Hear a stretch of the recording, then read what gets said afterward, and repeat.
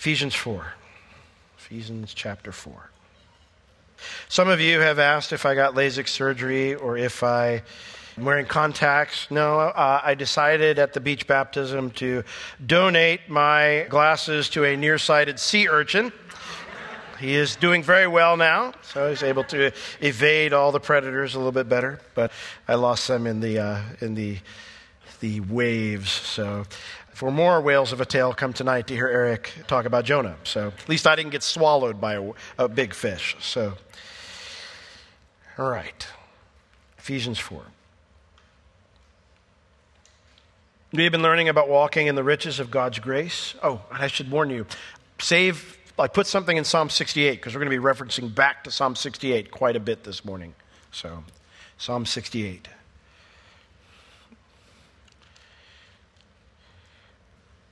In the first 3 chapters, though, of Ephesians, we learned about the riches that we have in Christ. If you're in Christ, if you've repented of your sins and put your trust in Christ, you're in Christ, and you have these awesome riches.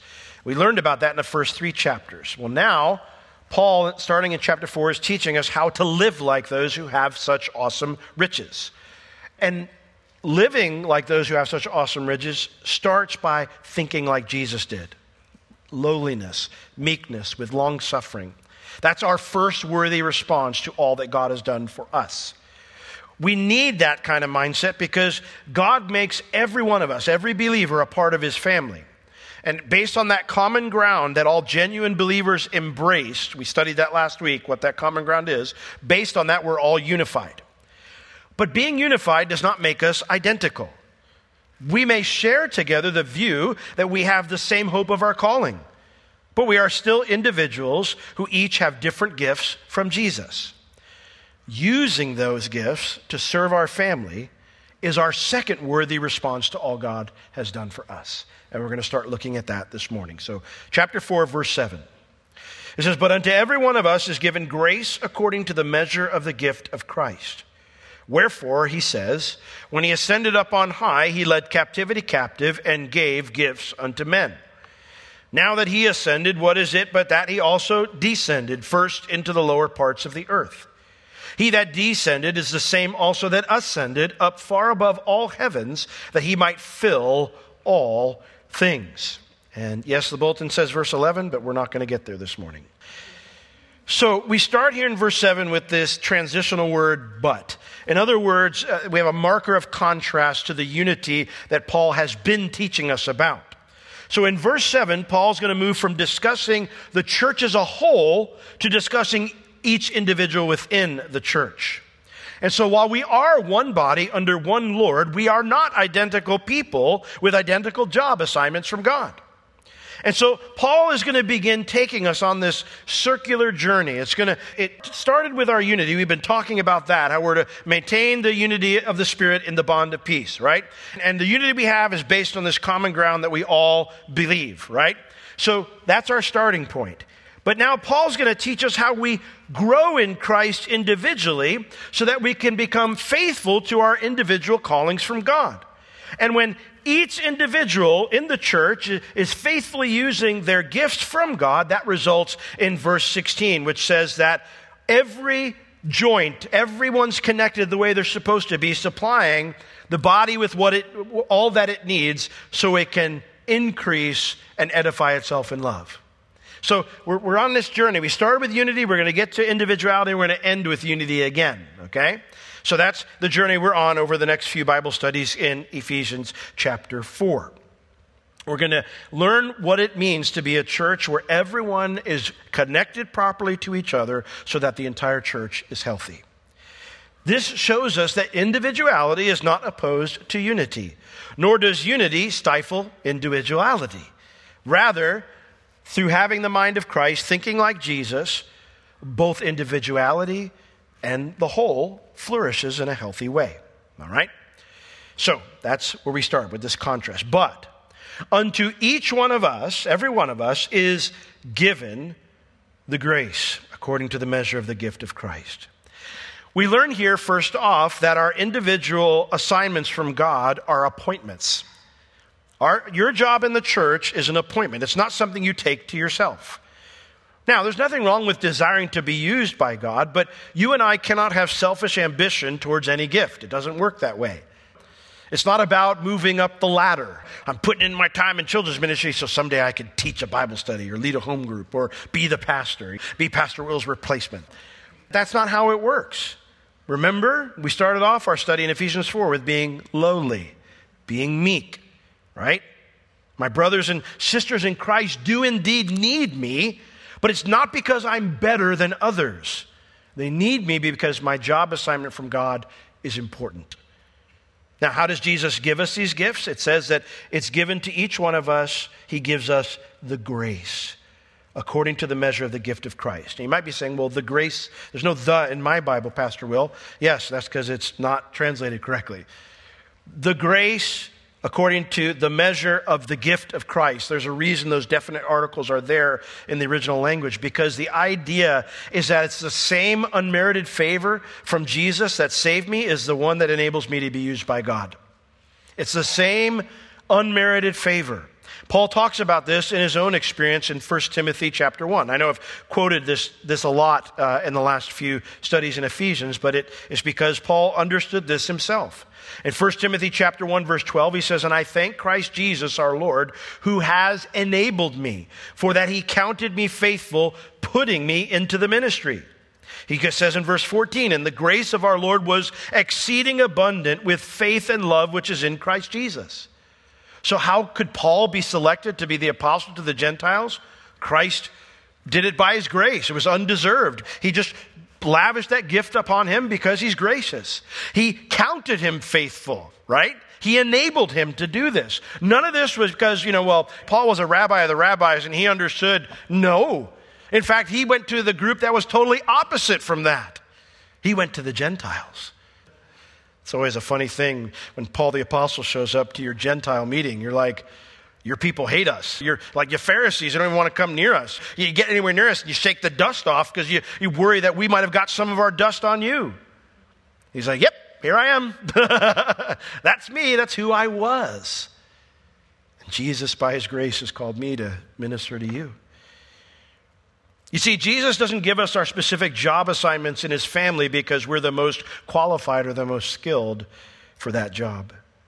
He doesn't give us our specific job assignments in his family because we've earned them by being godly enough. He puts us into that role and he enables us to do that job all by his abounding grace. All by his abounding grace. It is very easy to look at someone else who's serving and think, well, I could do better than they can at that. I can do a better job than they're doing.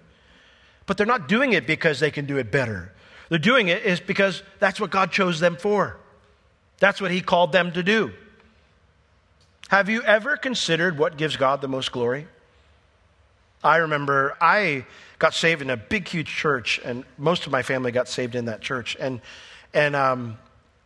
there came a point in time where my parents decided, hey, the church is, we're not getting plugged in real well. It's too big. And I'm saying that big churches are bad. That's not my point.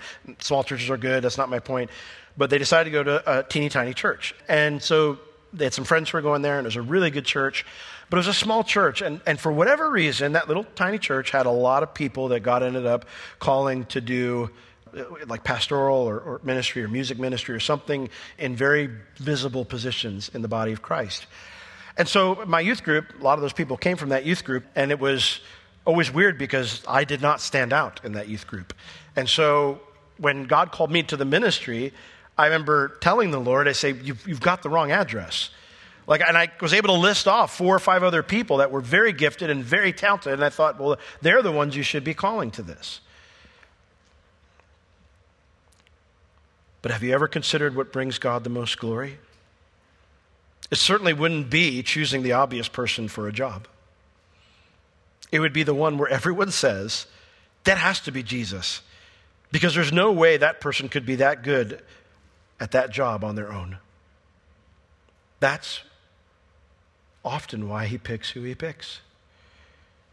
I remember being in my room, I was fasting and praying after I'd kind of come to terms that maybe God was calling me to full-time ministry as a pastor. And I get distracted real easily, so I had the lights off. So I couldn't see my Bible or anything, but I had been reading throughout most of the day. And I still remember looking over the clock. I remember exactly what time it was when God called me to be a pastor. And because I was praying, and as I was praying, the Lord brought to my memory 1 Corinthians chapter 1.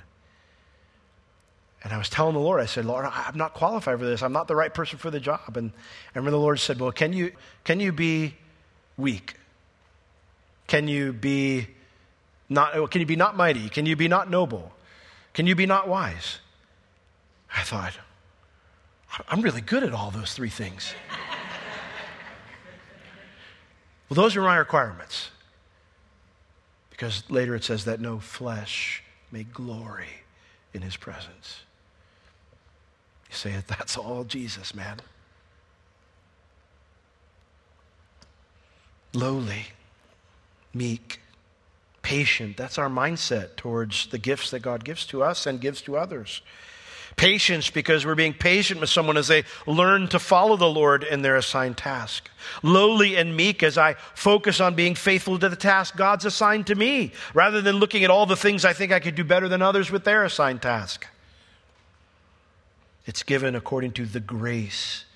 And it's according to the measure of the gift of Christ. In other words, how much grace we receive to serve is equal to how much grace is needed to exercise the gift Jesus gives to us. In other words, whatever God calls me to do, God will grant me the grace to accomplish it. So not only am I called just out of grace, it's just his goodness, not because I've earned it or because I'm the best for the job, but then if he calls me to something and say, well, I'm not the best for the job, and he goes, that's okay. My grace is sufficient for you. I will help you to do this job. I'll do it through you. So that means you and I can never say, well, I can't do the job you've assigned to me, God. Truth is, none of us can. But God gives us enough grace to do whatever he calls us to do. Amen? This is also why it's absurd to be proud of God's anointing on your life. Well, I know things. Or I see things. Or I have an anointing from God. What you're really saying when you say something like that is, well, having a lot of grace means simply that you're even less capable of doing your assigned task than others. Well, I've got a special anointing from God. Wow, you're really messed up. Like you needed like super grace because you just got nothing in the tank. Seriously, it's absurd to ever brag about an anointing we receive from God or a gifting we receive from God. Paul talked about this truth in his own gifting from God. In 2 Corinthians chapter 12, he talks about these visions he received, how he actually went to heaven and saw heaven, and he's been given abundance of revelations. I mean, he wrote a large portion of the New Testament. And then he explains what came with it. He says, "Unless I should be exalted above measure through the abundance of the revelations, there was given to me a thorn in the flesh, the messenger of Satan to buffet me, lest I should be exalted above measure." Paul's like, I got an amazing gift from God. God, in his grace, he chose me to be the apostle of the Gentiles. He empowered me to do this job. And just to make sure I didn't get proud and think it was me, he allowed Satan to come and to beat me up from time to time. People forget about that when they want the high anointing and calling of God. I want to reach all these people. Yeah, well, reach the wife that needs you right now that you're ignoring. Then maybe think about a larger circle. Too often we're focused on how being big for God, and the Lord's saying, can you just be big for your spouse? And then if we get opportunities to maybe have an increased influence of how many people we get to influence, we forget what comes with it. The beating up of Satan, lest you be exalted above measure. Paul says, I'm messed up, man. My pride, even after all these years, it's all right there. And so, you know what happens? God leaves me out hanging on to a piece of wood in the middle of the ocean because my ship got wrecked again. You sit there out in the ocean. How smart you think you are now, Paul? Not very. God is just hoping I don't die out here. Hoping I'm not shark food. Got any one of them fish like Jonah got to experience? Spit me up on shore, save me the time? No, he had no answers. He had to trust the Lord. And every time Paul came to the Lord, he said, Lord, take this away. The Lord said, my grace is sufficient for you. My grace is sufficient for you, for my strength is made perfect in weakness. And so Paul says, most gladly, therefore, will I rather glory in my infirmities, my weaknesses, that the power of Christ might rest upon me. Therefore, I take pleasure in infirmities, in reproaches, in needs, in persecutions, in distresses for Christ's sake, because when I'm weak, then I'm strong. He says, I take it all because I need it to keep me humble and to get me out of the way. That's lowly. That's meek. It's like Jesus. And so I ask you this morning, do you have Christ's mindset when it comes, when it concerns, your gifts from God and the job that Jesus has assigned to you in his family? Or do you think you're better than others? Or conversely, do you hold back from fulfilling your job assignment because you think you'll do it poorly? I know so many people who never enter into the calling that God's given to them because I just don't think I'll do very good. They never take that step of faith. I want to share with you something that Harry Ironside said. It's awesome. He says, no matter how feeble, how insignificant, how relatively unknown a believer may be, they have received something from the risen Lord for the help of all the rest. Isn't that cool? Like when you put it that way, it kind of has some bearing to it. It gives you like some sense of responsibility. Like, yes, sir, I'm important. Because the tendency is we sometimes kind of have that idea that Jesus is just like the toy maker out there. And he's like, gifts for you. You get a gift. You get a gift. You get a gift. We kind of get that idea that he's just that when in reality he's the risen Lord who conquered death. It's when Jesus says, hey, I want you to go be this. We're not going to get into individual giftings today, but there are certain gifts that can operate in lots of different ways. God says, I've given you a gift to teach you. So I don't ever want to speak in front of somebody. That's fine. I just want you to speak to individuals, though. When you're talking with them and you get an opportunity to share about what you've been learning in the Word, they're going to understand it better, and it's going to encourage them to walk it out. Will you do that for me? Well, I don't know. I don't know if I'd be good at it, whatever. On the other hand, it's like, hey, your risen Lord is speaking, and he's got a gift for you. Yes, sir. Where am I going? That's who's called us to this. Every person in the body of Christ, no matter how feeble or insignificant or how relatively unknown, has received something from the risen Lord for the help of all the rest.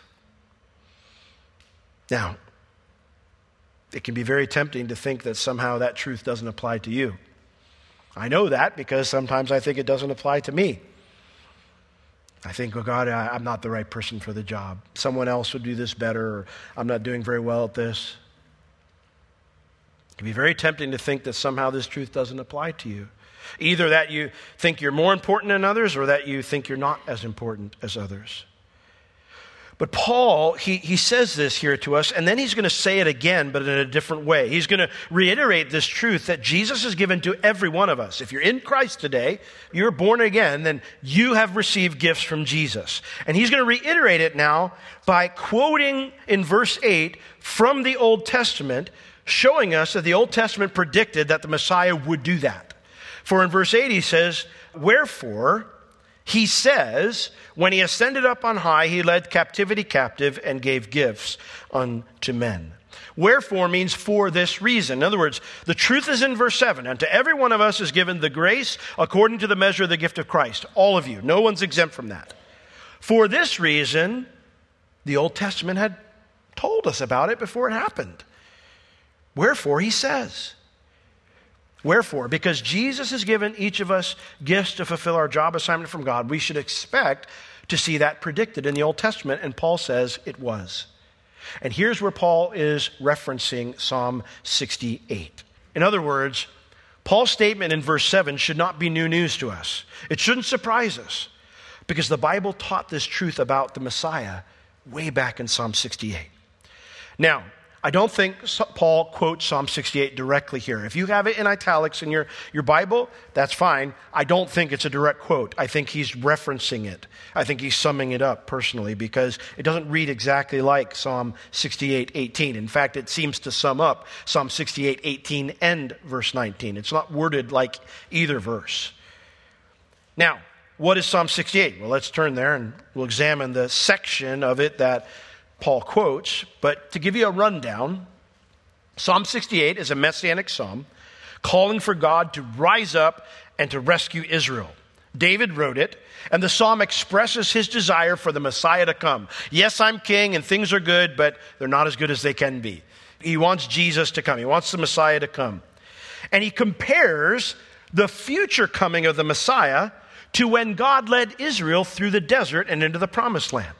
He talks about how God came down his presence in the cloud on Mount Sinai and how it guided Israel through the desert and into the promised land. He explains all this, and then he says, one even might say Psalm 68 is a do it again psalm. Lord, your presence came to lead us before in the desert and into the promised land. Do it again, Lord. Come down again in your presence. Send the Messiah. And then as David is recounting what God did for Israel in the desert, he foresees in this song the victorious Messiah standing on Mount Zion. So verse 15 in Psalm 68 is where we start getting to Paul's idea, the context. He says, the hill or the mountain of God, David says this, verse 15, Psalm 68, the hill or the mountain of God is as the hill of Bashan, a high hill as the hill of Bashan. The idea is the hill of the Lord here referring to Mount Zion in Israel, where the Messiah is he sees the Messiah coming to rule. He'll say that in a second. He says that that's like the hills of Bashan. Now, if you ever go to Israel, if you've been to Israel, the Bashan is the area close to the Golan Heights. It's just, you go in Galilee, and it's all in a valley, and then you see on the other side of the Sea of Galilee, you see the mountains begin rising up. There's like 5 or 6 fingers of foothills, mountains really, that go out there. Mount Zion's nowhere near the height of that. But he's saying that it's the hill of God is like those hills of Bashan. A high hill is the hill of Bashan. And then in verse 16 he says, why do you leap, you high hills? In other words, why are you all jealous and upset and moving around, you hills of Bashan? Because this is the hill which God desires to dwell in, Mount Zion. Yea, the Lord will dwell in it forever. So he's using pictorial language. These mountains of Bashan are huge and big, and they're all jealous because Jesus is standing in this little tiny mountain, Mount Zion, in Jerusalem. And he says, why are you jealous? This is where God's picked to be. And he will stay there forever. He's going to rule there forever. Verse 17, the chariots of God are 20,000, even thousands of angels. The Lord is among them as in Sinai in the holy place. So again, he's foreseeing the presence of the Lord coming down, the Messiah coming, and he's got his angelic warriors with him, and he's going to reign. Verse 18, here's where we get to our reference. Thou hast ascended on high. Thou hast led captivity captive, referring to the Lord. You have received gifts for men, yea, for the rebellious also, that the Lord might dwell among them. Blessed be the Lord who daily loads us with benefits, even the God of our salvation. Now, the reason I say this is not a direct quote is because when you read what Paul wrote in verse 8 of Ephesians, it doesn't read exactly like verse 18 or verse 19. However, all the components of verse 18 and 19 are in his summary statement here in verse 8. So the idea is David foresees the Messiah standing in Mount Zion, receiving gifts from all men, even those who at one time were fighting against him, who were the rebels. And then he foresees the Messiah dwelling with all mankind as their gracious king, who also gives gifts to his subjects each day. What David is foreseeing is the millennial kingdom, right? That's what he's foreseeing. So Paul, he doesn't quote it directly, but he applies it to a time that David isn't looking at. He applies these verses to a time before Jesus' millennial reign, before he returns to rule. He says in verse 8 that our king started giving out gifts the moment he ascended to heaven. Now, Paul realizes that this explanation is a bit different than what David envisioned in Psalm 68 when he wrote it. That's not weird. There's lots of things that the prophets wrote that they didn't fully understand when they were writing them. We read about that, I believe, in 2 Peter when it says they earnestly desired to look into those prophecies to understand what time Christ would come and what kind of manner his coming would be. They didn't fully understand it. And so in the New Testament, we get a fuller picture, a bigger picture. And so Paul is going to explain how he understands David when we get to verses 9 and 10 of Ephesians 4. But before we cover that, we need to look at all the parts of Psalm 68, 18, and 19 that Paul references here. He starts off by saying, when he ascends up on high. And this is already why I say it's not a direct quote. There's no word when in 68, 18. But he says, when he ascends up on high. This word that Paul uses here for high is different than a location on earth. It means a location that's higher than the earth. It's almost always associated in the scripture with supernatural beings where they dwell. So he's referring to Jesus' ascension into heaven, right? That's what he has to be referring to. So while David had in mind the Messiah entering our world to rule and reign from the little hill of Mount Zion, even though it's big because God picked it, Paul's words show that this prophecy of David had a dual fulfillment. Even though Mount Zion is nowhere near as tall as the mountains of Bashan, that hill is more glorious because God chose to reign from there. But Paul also sees this as being fulfilled in Jesus' ascension to heaven. Now, heaven is also described as God's mountain. It's not described as Mount Zion.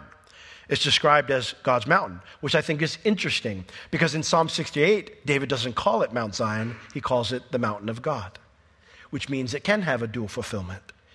In Ezekiel 28:14 and Isaiah 14:13, these are just two passages that refer to Satan before he fell, and it mentions how he dwelt in the mount of God, served in the mount of God, in heaven. So, that's how Paul's seeing it. First off, when Jesus ascended up into heaven, he says he led captivity captive. Now, this is a weird phrase. How do you lead captivity captive? Well, the word captivity refers to prisoners of war. So, it means to take prisoners of war captive. Why do you take prisoners of war captive? Well, first off, there's some debate about who the prisoners of war are. Some suggest that this is referring to the Old Testament believers, that every believer who died before the cross was a prisoner of war. The idea was that in the war between us and the enemy, we lost, right? Yes, Adam failed, and therefore all of us are born in sin, right? We lost dominion, we gave it over to the enemy, right? Like we understand that. And so the idea is that we were prisoners of Old Testament believers, were saved, but they were prisoners of war. And so they were in a holding place is the idea. They were in this holding place until the cross. They didn't go to hell, but when they died, they couldn't go to heaven because their sins hadn't been paid for yet. They were captive.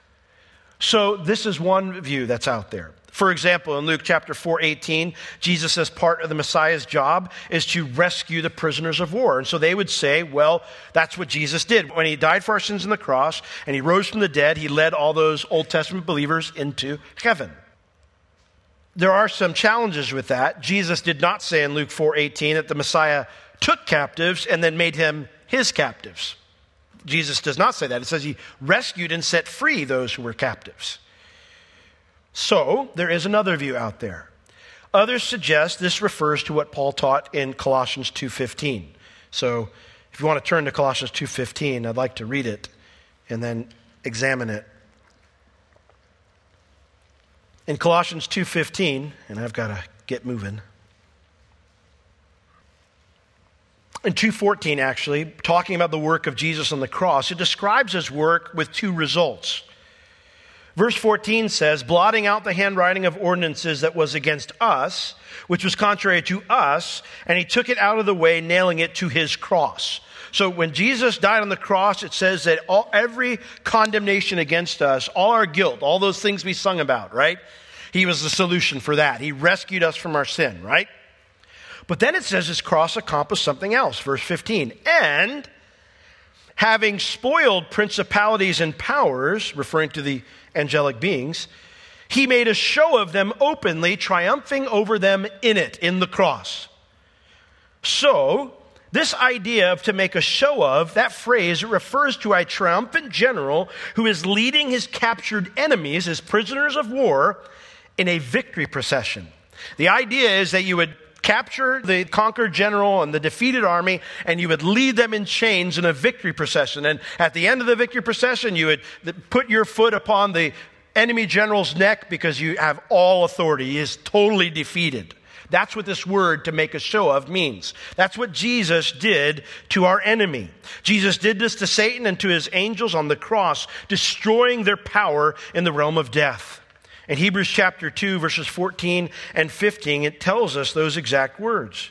For as much then as children are partakers of flesh and blood, Jesus, he also himself, likewise took part of the same. He became a man, that through his death, he might destroy him that had the power of death, that is, the devil, and deliver them who through fear of death were all their lifetime subject to bondage. And of course, in Revelation 1:18, John sees Jesus holding what? The keys of death and the grave, of death and Hades, right? So, which view is correct? Well, for years I taught that Jesus went into the holding place, and after explaining what he did for them on the cross, he led them free from death and took them to heaven. I always thought that 1 Peter chapter 3, verse 18 and 19 kind of backed me up, which mentions that after Jesus went to the cross, that he went into the prison and preached to the spirits down there. And so I kind of thought that backed me up. I am less certain that's correct now. And I worry that viewpoint kind of adds to Paul's words, puts something there that he's not talking about. The word for spirits in 1 Peter 3:19 is almost always used of fallen angels, not referring to Old Testament believers. And so I lean more towards the other view, that the captivity captive refers to the devil and his angels. Because I'm not a captive now. I've been set free. Now, what I do know for sure is that whether it refers to Jesus leading the Old Testament believers to heaven or after he took the enemy captive, either way, it says at the end he gave gifts to men. That's the point. The point is that when he finished this, he gave gifts to the New Testament believers, to you and to me. And that's the part that reads a little differently than what David said. And so Paul's going to explain how he understands David's words in verse 9. Because if you read it exactly in Psalm 68:18, what does it say? Does he give gifts to men? It says he receives gifts among men. Well, there's a big difference between being the giver and being the receiver. So Paul explains. Now, verse 9. Now that he ascended, what is it but that he also descended first into the lower parts of the earth? He that descended is the same also that ascended up far above all heavens, that he might fill all things. Paul says, listen, Jesus could not ascend to heaven if something else didn't happen first. He had to descend somewhere first, to the lower parts of the earth. Now, this is the part where lower parts, people go, well, see, that's going into the grave. That's going into the holding place. The problem is that the gender of the word lower does not agree with of the earth. It agrees with he that ascends. So when we talk about lower, it's not lower than the earth. It's lower than where he ascended from, which is earth. And so the idea here is that then descended refers to the incarnation. The idea that Jesus stepped out of heaven and became a man. He that ascended first descended. He that entered back into heaven at one point left it and came to the earth. So is it possible that this text refers to Jesus descending into the grave to preach the good news to the Old Testament saints? Could be. That's how I taught it for years. But I have my concerns with that. The cool part is however you interpret it, it doesn't change the meaning. I do think that the view that Jesus goes into the grave meanders from the text a bit. Because the focus of the text isn't what Jesus did for the Old Testament saints here. The focus of the text is what Jesus did for us. He gave gifts to us. What Jesus did through the incarnation, through the cross, and defeating the enemy made it possible for him to daily give us benefits, which is what Psalm 68:19 says. Psalm 68:19 says, "Blessed be the God who daily loads us with benefits, even the God of our salvation." And that's what Paul's talking about here. And so this is why it's not I don't think it can be a direct quote, because if it's a direct quote, it contradicts what Psalm 68:18 and 19 says. Jesus says he didn't receive gifts, didn't give gifts until verse 19. So I think Paul's just summing things up in those verses. And so verse 10 explains, he that descended is the same also that ascended up far above all heavens. Jesus, when he ascended up in Acts chapter 1, he didn't just float into the sky and get aboard Air Force One and keep going. He didn't just float into outer space, and he's out there somewhere, another satellite. He re-entered the heaven where God dwells, and he entered it victorious. He entered his home before he became a man. And he did it that he might fill all things, which is what we read at the end of Psalm 68:18. His victory over sin and the enemy make it possible for God to be in our midst now, even though we don't see his kingdom on earth yet. How? We already learned about it in Ephesians chapter 1. In Ephesians chapter 1, verse 19, when Paul is sharing this prayer he prays that we would know the power of God that's directed towards us. Verse 19, and what is the exceeding greatness of his power towards us who believe? Well, what kind of power does God have towards us? Well, it's according to the working of his mighty power, which he wrought in Christ when he raised him from the dead and set him at his own right hand in the heavenly places, far above all principality and power and might and dominion and every name that is named. And then here it is. Here's where Paul sees the dual fulfillment, not only in this world, but also in the world which is to come. So Jesus is reigning over our lives now. His presence is in the midst of all mankind now. How? We keep reading. And he has put all things under his feet and gave him to be the head over all things to the church, which is his body, the fullness of him that fills all in all, that he might fill all things. That's the same thing. So Jesus' presence among men is realized through you and me. It's realized through the church. That's why he gave us gifts. So when people look and they go, well, there's something different about you. And it's not just something different about us because, well, we don't smoke or we don't chew or date girls that do. I don't even know if that applies these days, but the idea is that people aren't just going to see something different because we don't do certain things and we do other things. Mormons do that too. Jehovah's Witnesses do that too. There are other religious people that do that too.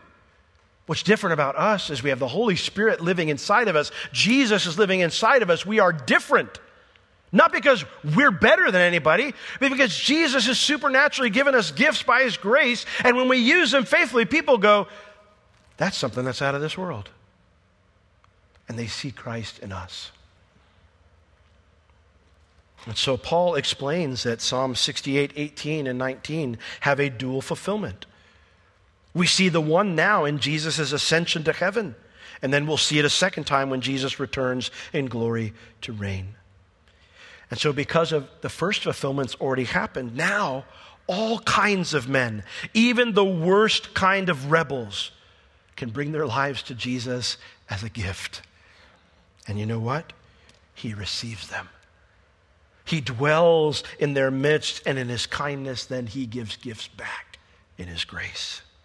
Which brings us right back to where we started our study in verse 7. The gifts Jesus gives us are based on his victory, not because we earned them or we're so spiritual. They are given based on his victory, and they are given to all who come to him, even those who are the worst rebels. Amen? That means Jesus can use you. He can use me. Now, Paul's goal in this letter is not to give an exhaustive list of every gift Jesus can give to us. In fact, Paul's only going to zero in on 4 specific gifts that Jesus gave to his church when he gives a list in verse 11. But the idea that we need to understand before we begin exploring the specific gifts that God gives to us is this simple truth. We must never forget that all of this was made possible because of the incarnation and because of the cross. What Jesus did for us by paying for our sins and how he defeated our enemy. And that's why I lean towards that other view of these verses, even though I'm not sure if I'm fully correct. I lean that way because that seems to be the vibe, that seems to be the idea that Paul's trying to convey to us in these verses. That because of the new covenant we have in Christ, that Jesus won for us through his shed blood, That's what makes all these things possible. And so that's why we're commanded to regularly celebrate the Lord's Supper. As the worship team comes on up, we're going to have time to sing, and then we're going to have the elements. If you don't have them, the ushers will be coming through the aisles in a second. You can just wave them down and get one from them. But we have the bread and we drink the cup. As we are going to participate in that, this is where the unity and the individuality work together. When we hold these items in our hands, we all hold the same things. We're unified, right? We all believe the same things. But we have individual things we need to talk about with the Lord as we together hold them. And so my encouragement to you this morning is, as we sing and as we have a moment of quiet after we read the scripture, this is the time to remember his love for you, his lowliness, his meekness, his long-suffering attitude toward you. And then if there's anything that you've been holding back from him, to stop. To say, Lord, if this is what you want me to do, I'll do it. Even if it's something maybe you don't want to do. Maybe God's called you to do something that's maybe out of your comfort zone. This is the time where you respond back to him and you say, Lord, I'll do what you're asking me to do. You can tell him, I don't think I'm going to do a good job at it, but I'm trusting that this is done by your grace, and therefore you'll equip me to do it. That you call me by grace, that you'll equip me by your grace. Because of everything you've done, you can accept even this rebel's weakest offering and take it and use it for your glory. Amen? Lord, we love you. We thank you for your word, which just gives us that amazing contrast, Lord. You're so perfect. You're righteous. You did everything well.